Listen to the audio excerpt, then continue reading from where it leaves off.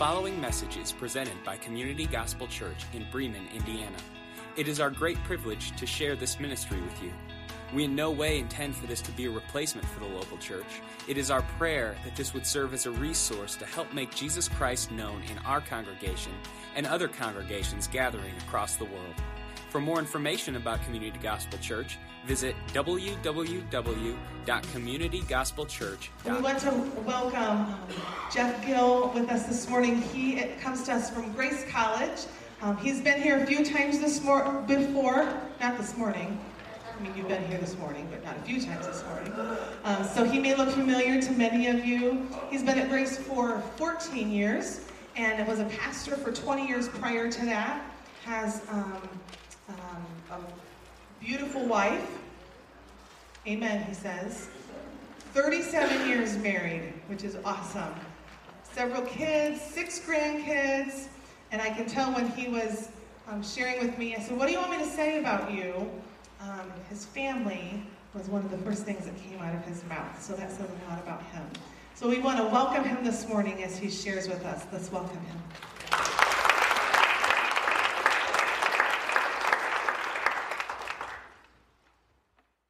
I think we're good.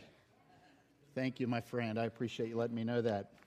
I was here a year and a half ago, and some of your faces are familiar to me. I was here, it was the Sunday right after New Year's, and I shared a message with you, and I shared some things about my wife and a year that we had together. Some of you may remember that, and I'm going to touch on that a little bit later in my message. But I remember, and I don't know if she's here, but one of the dear women in your church after my message, and I was getting ready to leave, came up and literally prayed for Kathy and prayed for me, and that was just so meaningful. So if you're here, thank you. I don't really remember her name, but I was very blessed by that. I've told several of you that Jordan was one of my students, and I've gotten mixed responses to that comment. The nice ones of you have said, oh, thank you for teaching him so well. And then there were other comments. But Jordan was one of the most fun students I've had. He is a fun guy. I'll just say that. Fun. I do say that in quotes. Tell him I said that. Dr. Gill said you were fun. And he did well. He did fine. And I know you're blessed to have him as your pastor. Well, there was a movie that came out.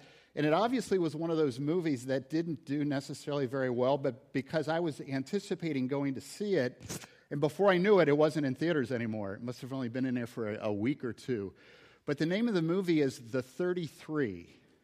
Some of you may be familiar with that. I actually went ahead and went on Amazon and got the DVD because I really wanted to see this movie. This is a movie about the 2010 Chilean mining accident. Some of you may remember that event. It's been 6 years now.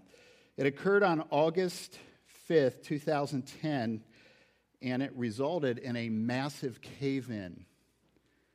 And there were 33 miners who were trapped 2,300 feet underground for 69 days. Some of you remember that event. But the real highlight of all of that is people prayed as the world, I think, was praying for them, is that they were rescued after 69 days. Do any of you remember the news coverage of that as they were coming up? They had drilled this massive hole, and these guys would get in this capsule. It was about this big around, and they would take them up one at a time. All 33 of them lived. It was truly a miracle. Now, as somebody who is a little claustrophobic, I'm not severely, but a little claustrophobic, thinking of being in that place just freaks me out. In fact, if any of you have been to St. Louis and gone up into the Arch, they have this little thing about the size of a phone booth. They put 5 people in there, and you kind of slowly go up. I remember doing that about 15 years ago. My wife and I were in St. Louis last week. I was at a conference. She said, hey, I'm going back in the Arch. Up to the arch again, to the top. And I said, have fun, honey. There is no way I'm getting in there again. So when I think about these Chilean miners, for more than 2 months, being in such a dark, dark place, it's mind-blowing to me. And sometimes you're in a dark place too. And I've had numerous times in my journey with Jesus where I have been in a dark place. Not necessarily just physically dark, but dark. Feeling helpless. Being this close to feeling hopeless. When life just is incredibly, excruciatingly dark.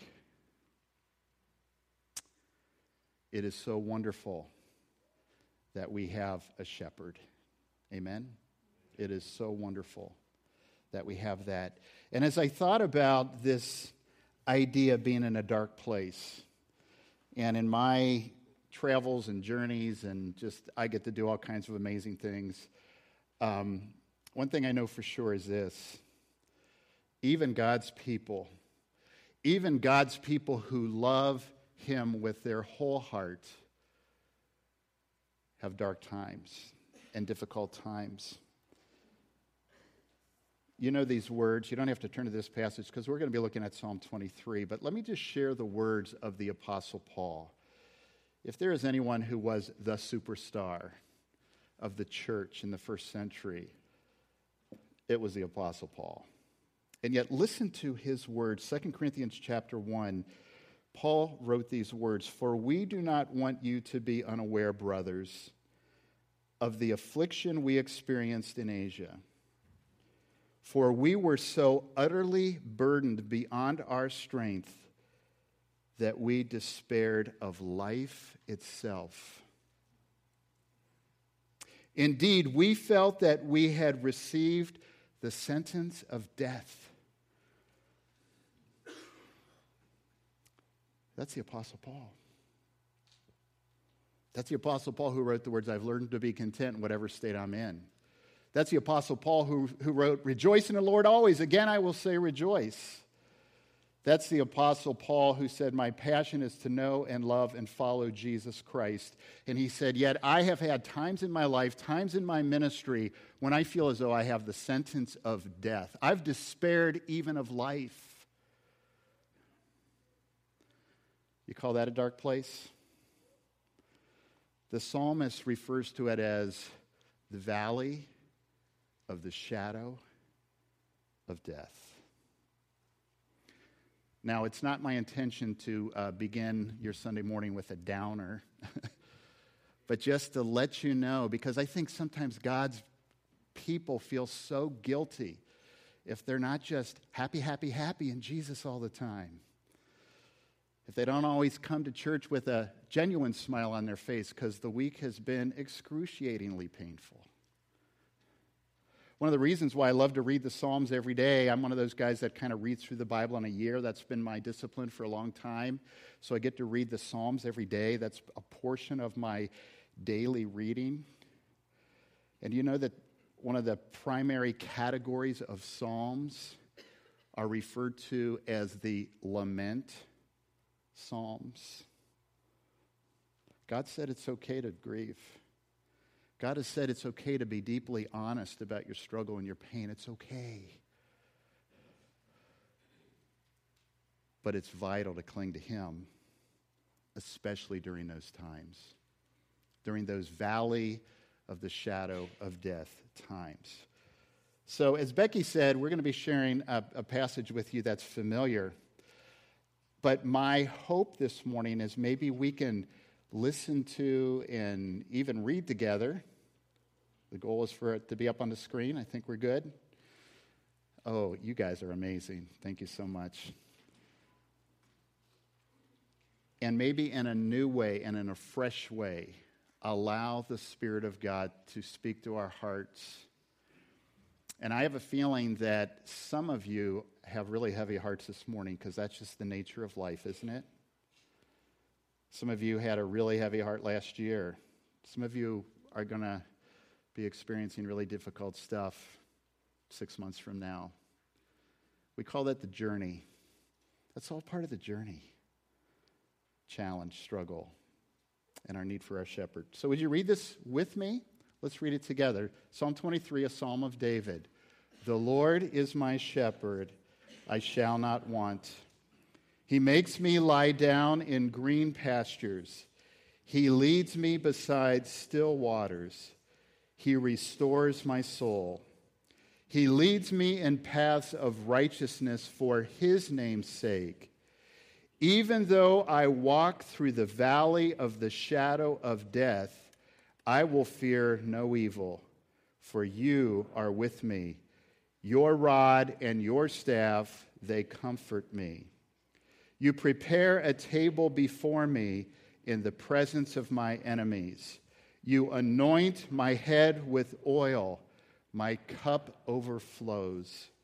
Surely goodness and mercy shall follow me all the days of my life, and I shall dwell in the house of the Lord forever. Beautiful. Beautiful. And more than just beautiful literature, it's true. Every word of it is true. So what I want to share with you this morning, I have 2 points, and I think you might even have a little spot on your bulletin to jot down notes if you are a note person. I encourage you to do that if you'd like. But what I'm seeing here, and a lot of people say, well, the 23rd Psalm is just about a shepherd. It actually isn't. There are 2 metaphors, 2 illustrations, 2 pictures. That's kind of what a metaphor is. It's kind of a tangible picture of a truth. Jesus said, I'm the door. Jesus said, the church is the bride. Those are metaphors of spiritual truths. So I want to share 2 of those with you from this passage. The first one is the very obvious one, and that is the shepherd. And knowing the shepherd makes us secure because we are his beloved sheep. He makes me lie down. There's some phrases here that I just want to kind of dwell on with you this morning. He makes me lie down. Becky mentioned that I have 6 grandkids. It is the most fun and exhausting thing in my life, is being a grandpa and taking care of the kids. They range in these ages: 8, 6, 6, 4, 1, 1. No twins. Those are 2 daughters and son-in-laws, each with 3. I have 3 grandsons, 3 granddaughters. They're super fun. And on occasion, we have them overnight, and it is our job to make them lie down. We call that the battle of bedtime. The battle of bedtime. It is so fascinating to me how many things, just one more thing, they call me Papa. One more thing, Papa, I want to tell you. It's not one more thing. They keep coming out. One more thing. I need a drink. Okay. One more thing I want to tell you. One more thing we need to make sure we do tomorrow. One more thing. And it's like, and I'm probably more patient now than I was when I was the dad. Because when you're the dad and the mom, you have to be the enforcer. When you're the grandpa, you're the fun one. I want to maintain that reputation with my grandkids. But sometimes it gets old. He makes me lie down. I want you to think with me about that for a moment. Because this is our shepherd and we're the sheep. And he at times makes us lie down. Now I need to tell you, I work on a campus. 1,300 18 to 22-year-olds. That's our undergrad. I work with a lot of graduate students, master's, doctoral, all those kinds of people. And one of the most common phrases I hear is, I'm so stressed out. I hear that phrase from everybody, it seems. I'm so stressed out. I'm so stressed out. I'm so busy. And it doesn't matter what their lifetime is. People are so stressed out. And I get it. I get it. You know, there's something that is such a blessing and a curse in our lives. It's called technology. It's called my iPhone and my iPad and my laptop and all of these things that are kind of appendages of my body. I left my iPhone in my car this morning so that it wouldn't go off or ding with text, because that even happens on Sunday mornings for me. Not good, but it does happen. And I think not just technology, but the speed of change and the speed of life has caused a whole lot of God's people to be absolutely exhausted. And yet, because of caffeine and our lack of sleep, we push in the midst of our exhaustion, don't we? We do that. I do that. I know I do. And you know what God says? Okay, it's time for you to lie down. I was diagnosed, I'm 100% good now, about 2.5 months ago with pneumonia. And I thought it was the flu, and then I was having trouble taking deep breaths, and that was a bit of a warning sign there might be something further. And so it was Easter weekend. I was in Nashville where my oldest daughter and her husband live. We were going to go to church, and I didn't even go to church on Easter morning. That tells you how badly I was feeling. And my wife and I drove 8 hours home. I slept in the car. The next morning I went to my family doctor. He put this stethoscope on my back. Breathe, Jeff. One more time. You have pneumonia. I'm like, I'm not allowed to have pneumonia. I'm not supposed to have pneumonia. I have too much to do in my life to have pneumonia. That's what I said. And he looked at me and says, oh, no, you don't. And if you don't take it easy for the next month, it could be a whole lot worse than it is right now. So I had to downshift. I have a very busy life. Thankfully, I was in a period of time where I wasn't traveling. I travel a lot, and I had almost a month. So at least God did that for me, that I didn't have to cancel trips. And I had to sleep more, and I couldn't work as much, and it was hard for me. And it was good for me. Because in my life, sometimes God says, I want to make you lie down. Sometimes the lying down is not achieving goals that you thought were so important.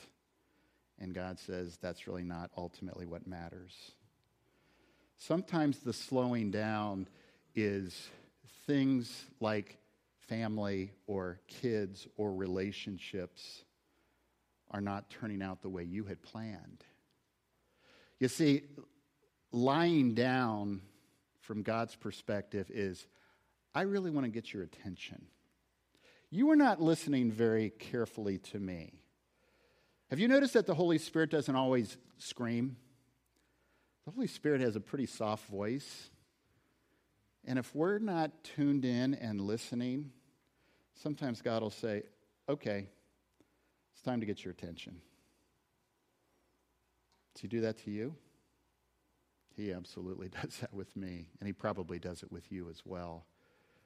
You see, our great shepherd cares more about us than he does about our production, our productivity. Isn't that good to know? You know, in my life, I'm primarily awarded for what I accomplish. Unfortunately, because God just wants me to know I'm loved. We're his beloved sheep. That's who we are. He makes us lie down. Do you see what it also says? I love this. He makes us lie down in green pastures. Lush, green pastures. That's a place of safety, a place of security. That's what he does. He leads us beside still waters. I was thinking about this. Green pastures, still waters, kind of sounds like an all-inclusive resort. Pretty nice. His is free. Here's how Jesus said it. Come to me. You know this passage, I bet. Come to me, all who are weary, right? And burdened. And I will give you rest. Take my yoke upon you. Learn from me, for I am gentle and humble of heart, and you shall find rest for your souls. For my yoke is easy. My burden is light. That's how Jesus says it. Come to me. I'll give you rest. Learn from me.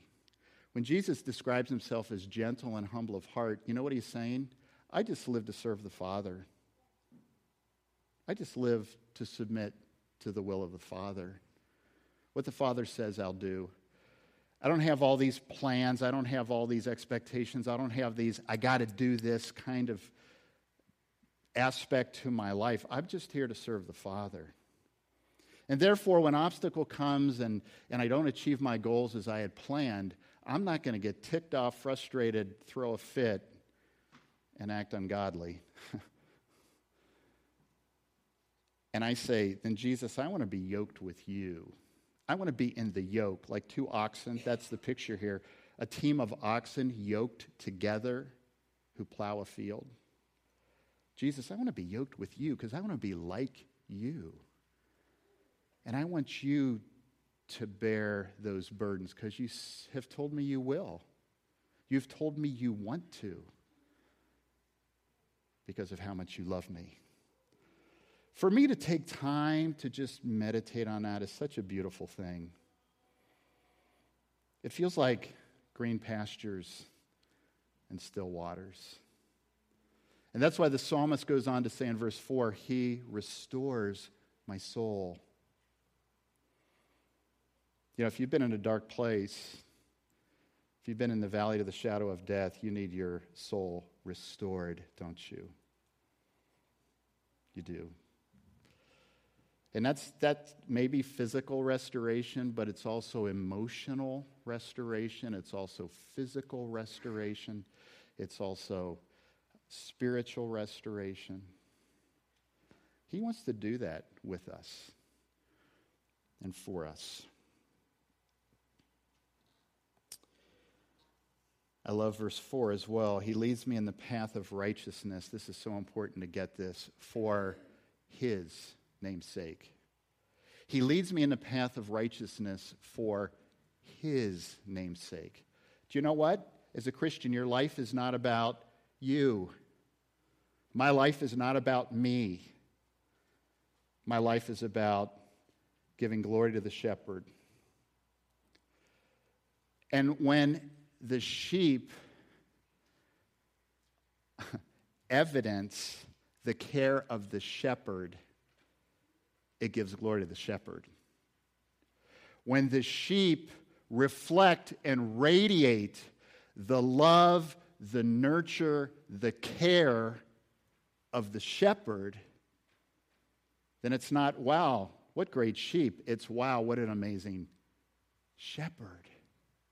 What an amazing shepherd.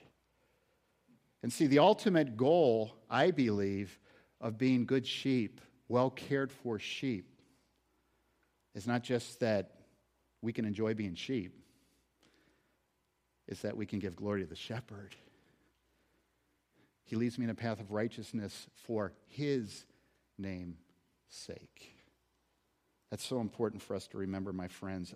Our Lord wants to care for us and meet us in our very dark times, and it brings glory to him. He likes to be a proud daddy, too. I know people think I'm obnoxious about my grandkids, and I admit it, I am. They're all brilliant, beautiful superstars in the making, just as my two daughters were as Kathy and I were raising them. But aren't our children a reflection to some degree?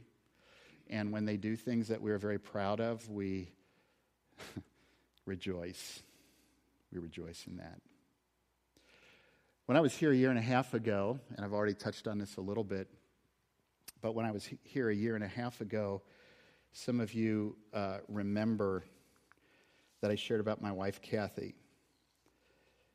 And this is, in light of that phrase, even though I walk through the valley of the shadow of death, I will fear no evil, for you are with me. Here's what I want to report to you. Actually, I was here, because I look back, I was here on January 4th of 2000, this is 16, right? 2015. And Kathy had breast cancer surgery 3 days after I was here. And I shared that with you. And again, some prayed, and I am so grateful. That was a year after she had major oral cancer and had about half of the roof of her mouth removed because of a massive tumor in the roof of her mouth. So 12 months, 2 major cancer surgeries, radiation treatment after her breast cancer. She and I had days of the valley of the shadow of death. With her oral cancer, which often will metastasize to the lungs, and you usually are dead within a year, we had to wait a week after her PET scan to see whether or not it had done that. I remember that week vividly. And my wife would say that during that year and a half, she had days where she was really angry. She had days where she was really depressed. She had days where she was really, really scared. She had days where she cried all day because she thought, if I die, I won't get to see our grandkids grow up. And yet she had days of incredible peace. She did. She had days of incredible joy and new insight that God was giving her in terms of his grace in her life. We had all that going on for about 18 months. And I want to report to you today, she is doing off the charts well, incredibly well. And 6 months ago, she started, in partnership with the Kosciuszko County Parkview YMCA, a cancer support group for our county, and she is in charge of it. She is using what God took her through and did in her life to bless and minister to other people in our community who are either cancer survivors or literally going through chemo or radiation right now. And I am deeply proud of her and deeply grateful that she is taking what God has taught her and blessing others with it. You see, that's kind of the potential bright side of going through the valley of the shadow of death. If you hang on, if you hang on to the shepherd, if you ask the shepherd to minister his grace and his strength in your life and to teach you the things he wants to teach you, then on the other end, so often, he makes it something beautiful. Not just for you, but even for others. And I'm so grateful. I'm so grateful that he's doing that through my dear wife. You know, David could talk about the valley of the shadow of death in Psalm 23. Some of you remember the whole story of 1st and 2nd Samuel, 1st and 2nd Kings, that talk about how David was anointed. 1 Samuel chapter 16, Samuel anointed David. He was possibly 14, 15 years old at the time, the youngest of 8 sons. But what a lot of people don't know or haven't really thought through is how long from when David was anointed until David actually became king, because Saul was king, right? 12 years. And of probably 10 of those 12 years, Saul had so much hatred for David, so much jealousy toward David, that he pursued David with his army of 3,000 soldiers to kill David. And so when David is talking here about the valley of the shadow of death, that I think is some reflection on David saying, I hid in caves, I hid everywhere, I was on the run, I did all of these things because I didn't know on any given day if I was going to be alive. I will fear no evil, for you are with me. Lord, you're with me. That is so beautiful. How about your dark days, my dear brothers and sisters? Here's a phrase I want you to remember, if you would, today, and that is that when you find yourself in a dark place, cry out to the shepherd. When you find yourself in a dark place, cry out to the shepherd. He's there. He's good. He's great. He loves you deeply. Cry out to him. Well, the psalmist makes this shift in metaphors, I believe. He shifts from our great shepherd, who wants to give us security because we're his beloved sheep, and he shifts to a second metaphor, knowing the banquet host. God is the banquet host. Knowing the banquet host means that we're significant. We are his honored guests. That'll be up on the screen if you want to jot that down. Knowing the banquet host means we are significant because we're his honored guests. He wants us to be secure. He wants us to know how significant we are to him. Number 2. Well, the scene is shifted from the vast pasture land in the Middle East desert with sheep grazing throughout the hillside to a great banquet hall. The custom was that before the honored guest would enter the banquet hall, the host would greet the guest at the door and anoint him or her with oil. That'd be comparable to a hug, a handshake, a welcome, and would express that very deep welcome to the guest. My cup overflows. I love this picture. My cup overflows. I must admit, when I think about that, I think about somebody who's like pouring you a cup of coffee and then they get distracted. Okay. I don't think that's the point, but that's the picture that comes to my mind. No, what is my cup overflow? Here's what it means. It's better than I could ever have imagined. It's better than I ever could have imagined. That's what it's like to be the honored guest of the great banquet host. That is how significant we are to him. Is that mind-blowing or what? He anoints our head with oil. He overflows our cup with goodness and grace. That's what he does. Some of you have walked with Jesus longer than I have. I've been walking with Jesus for 41 years. I remember vividly, I'm one of those people that did not grow up in a Christian home. So my freshman year at the age of 19, my freshman year at the Ohio State University, Columbus, Ohio, a guy from Campus Crusade for Christ. It's now called Cru. That's the new cool name. But it was Campus Crusade for Christ, came knocking on my door in the dorm. I opened the door. He said, "Hey, I'm doing religious surveys. I'm just kind of going room to room, knocking on guys' doors saying, hey, you got 10 minutes to do this survey?"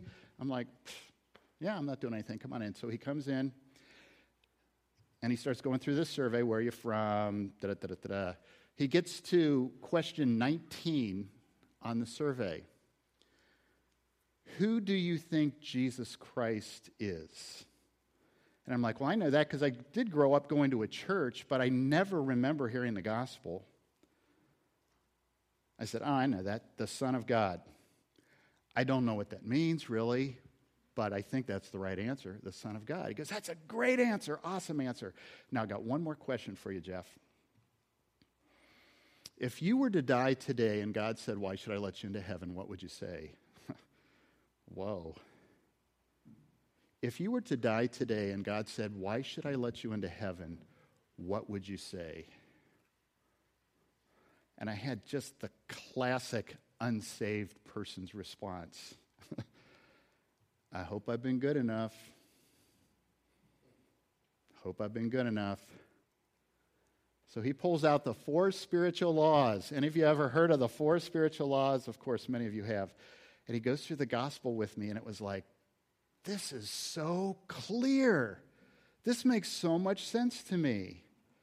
God loves you and has a wonderful plan for your life, but you're a sinner and your sin separates you from God and so on. And Christ died on the cross for you, and if you put your faith in him, and it's like, this makes so much sense. And I remember, as a good crusade guy, he wanted me to pray the prayer as soon as possible, you know. And so he says, so you want to pray right now? I'm like, wait. I said, this just makes total sense to me. And I believe that the Holy Spirit was drawing me to him, to the truth, to the gospel. I believe that. But it's, you know what? If I get this is like super, super, super important stuff. I mean, you're talking about eternity here.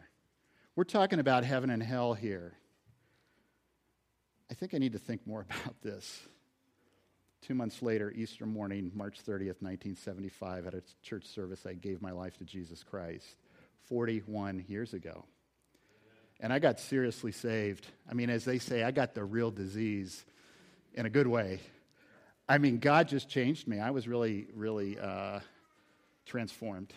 And before I knew it, a year and a half later, sitting under the Word of God, just being so eager and hungry for the truth of the Word of God, sharing my faith with everybody I could, I believe the Holy Spirit said to me, Jeff, I've called you to be a pastor. And so that led me to this journey of seminary and pastoring and now training young men and women who are leaders all over the world. I get to do that, and it's mind-blowing that God chose me to do that.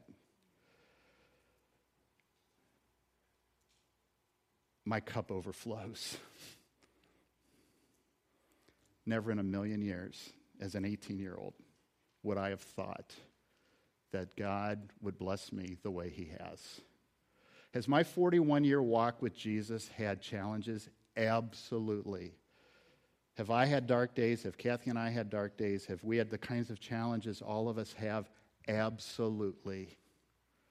You see, a cup overflowing life does not mean comfort, ease, and getting whatever I want. Amen? It does not mean that. In fact, to some degree, it means almost the opposite. Because the Holy Spirit says, here's God's number one agenda for you, believer. Conformity to the image of Jesus Christ. So I'm going to knock everything out of you that isn't like Jesus. Well, that's a whole lot. That is a whole lot. You know that verse, for God causes all things to work together for good? You guys know that verse, Romans 8:28? To those who love God, to those who are the called according to his purpose. You need to read verse 29 always with verse 28 because he defines good.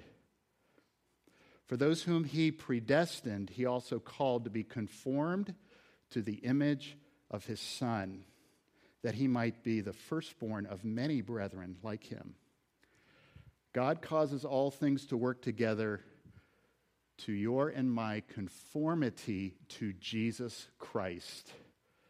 And what that means in my life and your life is that God is going to refine and rebuke and challenge and transform our hearts to be like the heart of our Savior. That's the journey. It's filled with blessing too. It's filled with being surprised by God and his grace. Paul said it this way. You know, God, I have this thing called the thorn in my flesh. I hate it. I despise it, this thorn in my flesh that you've given me. In fact, 3 times I cried out, God, please remove this from me. And Lord, you said 3 times back, not going to do it. Because my grace is sufficient for you, because my power is made perfect in your what? Weakness. My power is made perfect in your weakness. When I can reveal to you your weakness, you cry out to me and I give you my power then.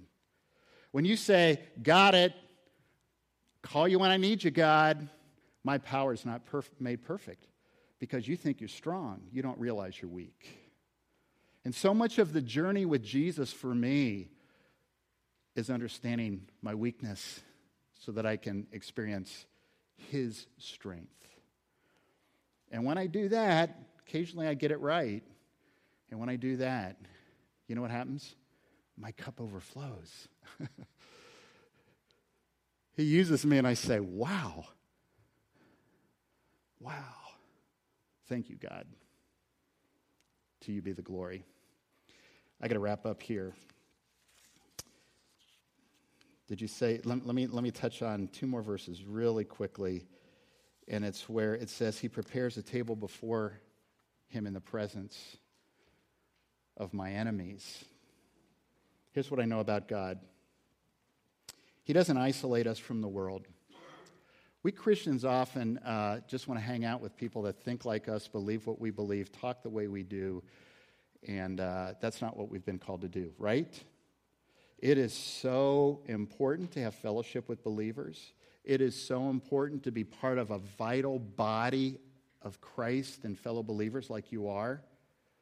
But it is so important that we understand we are missionaries. It is getting deeper and darker and more difficult to be a Christian in our culture today. I don't have to convince any of you of that. You know that well. And yet, it's in the presence of our enemies. Our Father doesn't shelter us in the sense of shielding us from all difficulties or opportunities or opposition or pain.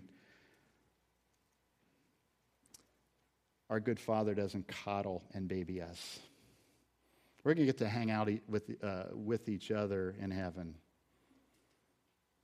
This is the time to be on mission. This is the time to engage the battle. And the battle is that you and I often have to take a stand in the midst of people who deeply disagree with us, right? People who think we're nuts, archaic, Neanderthal, judgmental. I can tell you all the ones I've been called because I cling to the inerrant Word of God without compromise. I want to communicate it with grace. I want to be loving, but I'm not backing down. There is a God. There is one God. There is one way to God through Jesus Christ. And He has given us this book as His absolute instruction to us and to the world about what is right and what is wrong. And it's way too easy to back down. No, He's prepared a table before me in the presence of my enemies, people who dislike me because they know I'm a Christian. But that's my mission field, and that's your mission field. My question are you up for it? Are you all in? That's important. Surely goodness and mercy will follow me all the days of my life, and I shall dwell in the house of the Lord forever. I like the fact that goodness and mercy are tagging along with me. I need goodness and mercy hanging out with me. That's kind of the picture I see. You know, somebody with a T-shirt that says goodness, the other one says mercy. Hey, guys, hang out with me. Because I need God's goodness, and I certainly need His mercy. So here's my counsel. It's in my desire for you. When you find yourself in a dark place, your knee-jerk reaction should be to cry out to the shepherd and to understand how loved you are by the banquet host. And my friends, if that's where we go, we're going to be okay. Even in the valley of the shadow of death times, even in dark times, we're going to be fine. Because that's how secure we are in Him. That's how loved and beloved we are. And because we are so significant to Him, He says, I will take care of you. I pray, whether you're in the midst of a really tough time or heading into one, that you'll remember that. He is such a good, good shepherd. Let's pray. Father, thank you for a beautiful, beautiful portion of Scripture, but more than that, a profound truth. Thank you that you're our shepherd. Thank you that you are a banquet host who welcomes and cares for us, who even loves to overflow our cup with your goodness. Father, I pray that we and my dear brothers and sisters here would just relish that, would meditate upon that. And Lord, whether it's this week or next month, when the dark time comes, that we all would first and foremost cry out to you. Thank you for listening to the Community Gospel Church podcast. If you would like to support this ministry financially, simply log on to communitygospelchurch.com and click the Contribute tab.